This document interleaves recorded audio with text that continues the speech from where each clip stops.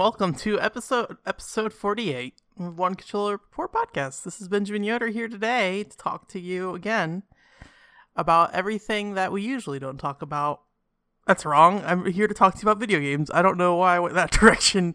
I think I was trying to think of something that was the idea. So, you say this podcast about video games, and then the idea that I was going to exclude everything but video games as a separate intro, and I just burped. But that didn't work out, so I'm sorry. Here we are today. We're just going to talk about video games today. Maybe next week I'll get it right. But, yeah, a lot of stuff happened this week. I particularly want to talk a lot about ports of older games. Or I don't know if do you call them ports these days? I don't even know. Particularly, there's the whole Shenmue 1 and 2. HD got announced for PC, PS4, and Xbox One. I don't think there's a Switch version. And yeah, I mean, it seems inevitable given that Shenmue 3 was coming, and that is something that probably needs to be done. Remaking Shenmue 1 and 2 available. I'm not sure who wants Shenmue 1 and 2 these days, at least like a new player. I'd be curious to see somebody play through Shenmue today and then be like, hey, here's my review or something. I did watch Giant Bomb's Shenmue playthrough, and it was a rough ride. But I think Shenmue 1, if you look at it today, is actually much more of a rough ride than Shenmue 2 was. I'm personally a bigger fan of Shenmue 2 than Shenmue 1, but it doesn't really get as much talk about it. Probably because Shenmue 1 kind of set the... or I guess you would say raised an expectation of, the interactivity in the environment in terms of like being able to pick stuff up and look at everything and all these like kind of interworking pieces that, it wasn't the first time this stuff happened, but I think it was the first time all the stuff got kind of pulled together in a way that was trying to portray a realistic world between like, weather, time of day, how characters move around the environment. And then also, being able to pick up objects and like stare at it, go to stores, go do random stuff that doesn't even matter. And you can definitely point to individual games, I think, that address those pieces individually or even multiple of those pieces, but maybe not put together in the way that it was in Shenmue 1. Shenmue 2 is just a better game in my opinion, though. I think the world is a lot more open. There's a lot more variety to what's there. There's a lot more events that feel more coincidental, I would say, like of the fact that you're there as a player rather than, the story making you, succeed in some of these sections. So anyways, Shenmue 1 and 2, I forget how I got here, but yes, it's coming out for PS4, Xbox One, and PC. Fun fact, Shenmue 2 is the first review I did, as far as I know, or can remember, I should say. It's a really bad review, and I think about a year or two after I started writing, I actually removed the review from my website because it was so embarrassing. I wrote it all in Notepad, I didn't edit any of it, and then I published it. Or I don't even know if I published it, to be honest with you. I think I just shared it with some friends. Everyone was like, ooh, you need to do editing. And I was like, what are you talking about? Editing weird. No. Also, it was a big angry letter about how Shenmue 3 wasn't getting made to Sega, because at the time I was a lot more of a fanboy with that kind of stuff. So, Shenmue, it's a hard game. And, Shenmue 2 is a Xbox game. And we actually, there was a big announcement list, and I hope I didn't talk about this last week. I don't think I did. I don't even know when this was announced. Was it April 10th? So that would have been this week, yeah. So the Xbox One's getting a lot more original Xbox games, and I think that's, the second wave is particularly important because I think the first wave's games were kind of okay at best. But I see some games in here that are actually of note. More recently, I made a Panzer Dragoon Orta video about that game being probably my favorite original Xbox game. And hey, what do you know? April 17th. Is that the day you're hearing this? So if you're listening to this the day it goes up, tomorrow you can get Panzer Dragoon Orta on Xbox One. And apparently they patched the PAL version for the 360, which was broken. So hey, yeah, Panzer Dragoon Orta, that's a great way to play that game, I'm sure. Well, hey, I said that. I have no idea what the quality of that port is. I hope it's a great way to play that game. It's going to be running at a higher resolution, although the game ran at 480p as is. There's a huge list here, but if you want to look at them, go go online. I remember Breakdown, which also is coming out on the 17th, was one that my friend in high school really wanted me to play, but I never did. And then the other game of note, if you've been listening to me recently, I've been talking a lot about Full Spectrum Warrior and like my desire to play it. Hey, Full Spectrum Warrior is coming out on April 26th. So I was surprised to see that. I don't know if I'll play this version because I don't have an Xbox One. Cool tips, but Full Spectrum Warrior is a cool game, which, speaking of it, I need to double check that Full Spectrum Warrior isn't playable on Xbox 360, because the whole issue I'm having is Full Spectrum Warrior, or my Xbox component cables are not great, and if I could just plug it into a 360, problem solved, and we could move forward. Obviously, it wouldn't be running at HD, but 480p is fine. I would assume it's not a 720p game. I don't know. We'll see. The original Xbox can do 720p, so... yeah, so that's kind of the list there. I think I want to play Star Wars Republic Commando. Is that the one? Yeah, Republic Commando. I'd like to play that someday. That's also getting an Xbox One release, but I'll probably end up playing the PC version. I typically play shooters on a PC, but we'll see. It's been on my list for a long time, and I have not made any kind of like point to try to play it, even though it's been readily available for a long time. So after all that, I guess one thing I do want to say about ports in general is I've seen a lot of negativity towards ports, recently, and I'm not going to say that it's wrong to be disappointed in ports, especially if it's a franchise you're really, really, interested in, and you're like, hey, I'm a big Full Spectrum Warrior fan. Let's say that. I'm a big Full Spectrum Warrior fan. I haven't played the Full Spectrum Warrior 1 or 2, and I have both. But I did enjoy Full Spectrum Warrior as a kid, as little as I played of it. So we'll see if I still like it today. But say I had played through, loved Full Spectrum Warrior, created my Full Spectrum Warrior Dojin content, like all my memories and dreams, and somebody said, hey, Full Spectrum Warrior, we got news soon. And I'd be like, oh yeah, Full Spectrum Warrior 3, boy oh boy. And then it's just a port of the first games. I could totally understand that disappointment.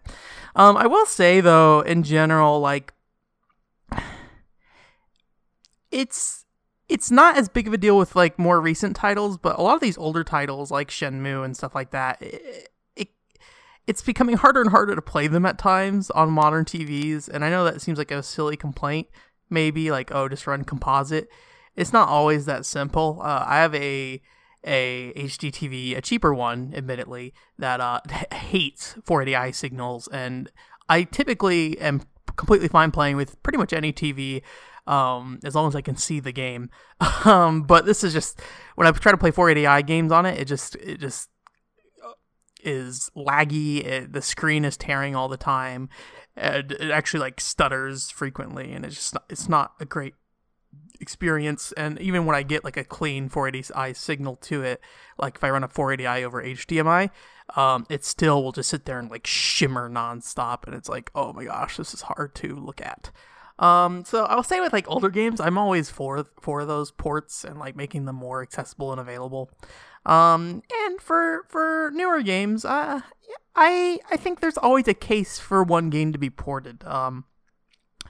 I think everyone has that one game that they would like to be ported to a new console, is maybe what I should say. Like, I would say I don't really care about Wii U to Switch ports, all those that are happening, or even PS3 to 360 ports very often. But when I think of games like Xenoblade Chronicles X is the one that I always say. It's just like, I would like to hopefully have that brought over, and then hope it has some tweaks to it. Maybe that's what I ultimately want, is just some tweaks. And then like the original like Xenoblade would just be nice if it was more playable or more accessible. But that's kind of its own thing. Of the original Xenoblade is kind of expensive to get a hold of, or it's on the Wii U and you don't have a Wii U. But yeah, I think everyone will always have their case where a game being ported makes sense. And I think there's so many new games coming out these days, and I don't think typically the developers who are creating games are always that, like, so for example, like Nintendo didn't work on Twilight Princess HD. That was like Tantalus. And yes, resources and money go into that Twilight Princess HD port, but it's probably a lot cheaper than making a full game. And I doubt Nintendo would have went to Tantalus to make a full game as is. And then sometimes it can lead to some future projects. Like there's Grezzo, who is doing all those Legend of Zelda ports. at the time, and eventually they made their own Zelda game, Triforce Heroes. So I think these games have value. And honestly, with how many games come out these days, Jesus Christ, having ports mixed in there isn't necessarily a bad thing. I think people are tired of them being announced, and I can understand that, but I'm happy they're around. The more ways to play a game, the better, typically. Usually, if it gets stuck to one platform, then as that platform starts to wane and as technology moves on, it can be harder and harder to really find ways to access that later on. So if you keep bringing it forward, that's nice. But I don't think it's as big of a deal these days versus like when the PS4 and Xbox One were first announced and people were struggling to get software on the system. Let's talk about Phantasy Star Online 2. What do I want to say about Phantasy Star Online 2? I'm around like level 20 right now. I started it up again. It's kind of fascinating. I don't remember if I mentioned this last time, but the actual game, it actually forces you into, I think, episode 5 content from the very beginning, which is the most recent episode. So when you start the game, it just throws you right in episode 5. I've been skipping all the cutscenes because of that. But I found out recently, so the episode 1 content is there in terms of like doing the missions and stuff, but the story content is actually like listed as a mission on the quest board there, and you can actually watch the episode 1 through, I believe, 3 cutscenes. Just you don't play action mission or reward. So I might actually start paying more attention to the story, especially since it's kind of like shoved off on the side and you kind of do it at your own pace.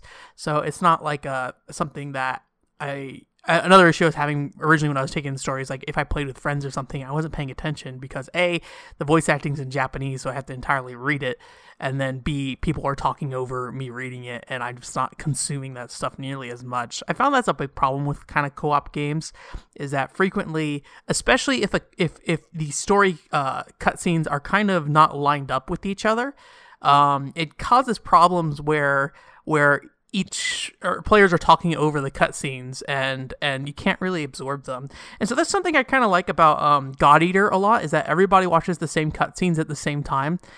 So you're all kind of invested in this cutscene, and you can actually kind of talk about the cutscene as you go through too, if that's what your group wants to do. And then also, I recently played through A Way Out with my friend, and that's the same kind of thing because you're both seeing the same stuff at the same time, hearing the same dialogue at the same time. You don't have to really worry about other conversations bleeding over unless you just have a friend that doesn't want to like particularly pay attention to the game story and is just talking the whole time. But yeah, I think part of that's also just who you're playing with. But I think that's one thing I would like to see more in games is the synchronization of cutscenes between multiple players. Because, inevitably, if you're playing like Freedom Wars or Final Fantasy XIV, there's times where you're trying to watch these cutscenes, but everyone's kind of off doing their own thing, and so they're talking and stuff, and it's to the point where I had to like take my headphones off or something because I'm in the middle of like or see if I can mute them, in some way, and see if and then try to pay attention to the story and then come back into the chat, and then hopefully nobody was trying to harass me. But then at the same time, it's also like, oh, these like are long story segments. Anyways, point being, yes, I would like to see more games synchronize their cutscenes. But yeah, so Phantasy Star Zero Phantasy Star Online 2 is still pretty alright. I'm still playing Hunter. I'm at level 20 Hunter, but I think I might switch over to the Tekker, which is like the melee magic type, because I've always been more of a melee magic type kind of player. But I think I'm going to hit the first level cap, which I think is 30. The first level cap you hit is 30, and then you have to do like a quest to get past it. So that's the plan for that. And then I've also been playing more Closers. I don't remember if I mentioned this last time. Did I mention this last time? Closers is a Korean MMO, or not MMO, sorry. It's a Korean beat 'em up game. And yeah, I'm actually going to link a video in the description to give a look at it. But yeah, I've been playing as one of the new characters they have called Tina. I named mine Pen Pen Tina after Pen Pen Triathlon's Tina. Look nothing alike. Don't look up Pen Pen Triathlon and you'll have a good time. You might not have a good time. I need to play Pen Pen Triathlon at some point. I have a copy sitting here right beside me. I am now holding it. It's in my hand. Pen Pen Triathlon. Someday. But yeah, I've been playing that, and I think what's most interesting about Closers is just the sheer number of moves you have, and also how the chain system works in the game. And I'm sure there's probably other beat 'em ups that work this way too. I'm just not super familiar with more modern beat 'em ups. I've played like Streets of Rage and stuff like that, but it's basically like you have a set combo, and then you also have, I think, 4 or 5 skills. And then as you use these skills, you kind of combo them together to put the enemy in different situations. So like if you have a skill that dashes through enemies, if you hit the skill button again after you've dashed through, you'll turn around and shoot with a shotgun, and then you can use your normal attacks to shoot into the air, and then after you shot them to the air, you can then hit them with like a laser beam, either aerial in the air if you can, or on the ground, and then you can dash through, hit them again with another skill, and then launch them into the air with a sniper rifle shot, and then like angle that the second shot to hit them in the air, to keep them in the air, and then shoot them again. And it's just kind of like this back and forth of juggling them in the air, because when they're in the air, they take more damage because it's considered aerial damage. And so that's just like the stock build of Tina. And you pretty much just do that over and over again, but it's a lot of kind of adapting to the situation. If you don't have that perfect combo going on, there's ways to kind of manage enemies around you as well. And then each character has like a special skill and stuff. And I think there's like 8 to 10 characters. So it's pretty nice. And then it sounds like you unlock more skills as you go on. So you can, I would assume, be able to change your build. So if I swapped out like the 2 moves that knocked them into the air, maybe there's some other way to take advantage to do more damage. Like there's back attacks. I think there's also like, I don't know what the other one is. There's one that's like doing an aerial attack downward. I think if the player's in the air, you get a bonus damage as well. But with Tina, I feel like you just kind of stick on the ground for the most part. I could be wrong. I'm sure I'm not playing this game most efficiently, but Closers, it seems pretty all right. Let's do the fortune cookie segment. If you haven't been here before, fortune cookie segment is when I just pull a random game out of my collection on this outdated list of games I have and just talk about it. And, we're going to talk about Wrecking Crew. Let me think about this. Okay. Wrecking Crew, I tried to beat. So if you're not familiar, Wrecking Crew is a NES game. Technically in the Mario series of games, technically not too. Basically you're a little construction man going around, and you're like breaking down walls and breaking down ladders and exploding bombs, basically destroying this, I would assume it'd be a building, although it doesn't particularly look like a building when you're playing it. And then you have this guy that walks around and chases you around and tries to hit you. People make a lot of comparisons to Wario for this guy. I think he was made before Wario, though. I forget what his name is, though. And yeah, it's just a little puzzle game, essentially. You basically have to break stuff in a certain order and then try to avoid this guy who's chasing you around. So one thing what's kind of nice about a lot of those black box NES games is you can actually choose the stage you start on, I believe. Maybe this is just in later versions of the game. I was playing it on 3DS, so they may have changed that in different versions of the game, but essentially you could just sit there and choose whatever stage you want to start on if you want. I think because they're technically puzzles, so you're playing like Puzzle 80 or something like that. And so I started going through all the Wrecking Crew puzzles and actually had a really hard time. And I don't think I ever actually beat it, unfortunately. We can actually see. I probably would have, back then, I probably would have been keeping up with this, and I probably would have marked if I'd beaten it. I don't think I did. Let's see, probably under 3DS downloads. Wrecking Crew, unfinished. So yeah, I did not beat it. I did the similar tactic with Ice Climbers on 3DS, and I did beat Ice Climbers. Ice Climbers was a fun game to go through, but those black box games in general are probably closer to like, pre Mario Brothers style games. A lot of set pieces that are just kind of reorienting themselves to challenge the player in new ways, and then maybe every 20-30 floors it introduces an obstacle. But Wrecking Crew is a cool curiosity. I can't recommend playing it, but if you happen to end up with the copy, which over the years there's a good chance you just have a copy somewhere, either if it's in Animal Crossing or if you have an e-reader, maybe it's on e-reader. I can't remember if it's on e-reader. I would expect it to be on e-reader. If you were a Nintendo 3DS ambassador, you probably have a copy. Just poke around with it. Yeah, it's neat. Maybe don't try to beat it, but just play maybe like 5 matches and go, okay, yeah, it's all right. It's got pretty good music too, I think. So yeah, that's gonna do it for this week. Thanks for listening. It kind of hit. We kind of shifted gears pretty quickly at one point, and I hope it wasn't too drastic. Although I think I had like a 3 or 5 second silence, and then I was just like, let's just talk about Phantasy Star Online 2. So yeah, stream is out this week. I had a Dragon Ball Fighter Z article go up I think it was this week. So I think I had an article go up this week for Dragon Ball Fighter Z. It's just a little article.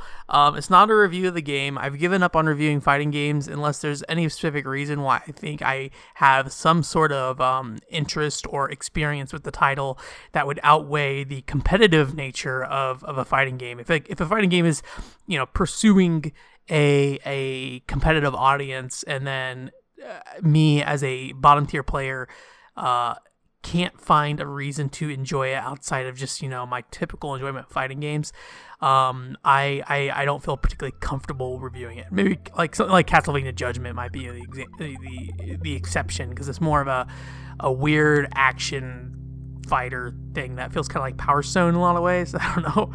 I have that's like a review from like 2008 or 2009, maybe 2010. I don't know. You can find my Castlevania review if you want. It's probably not very good, but hey, go for it. Just go for it. It's like 1080 snowboarding. That's it for this week. Thanks so much for listening, and you guys have a good week. Bye.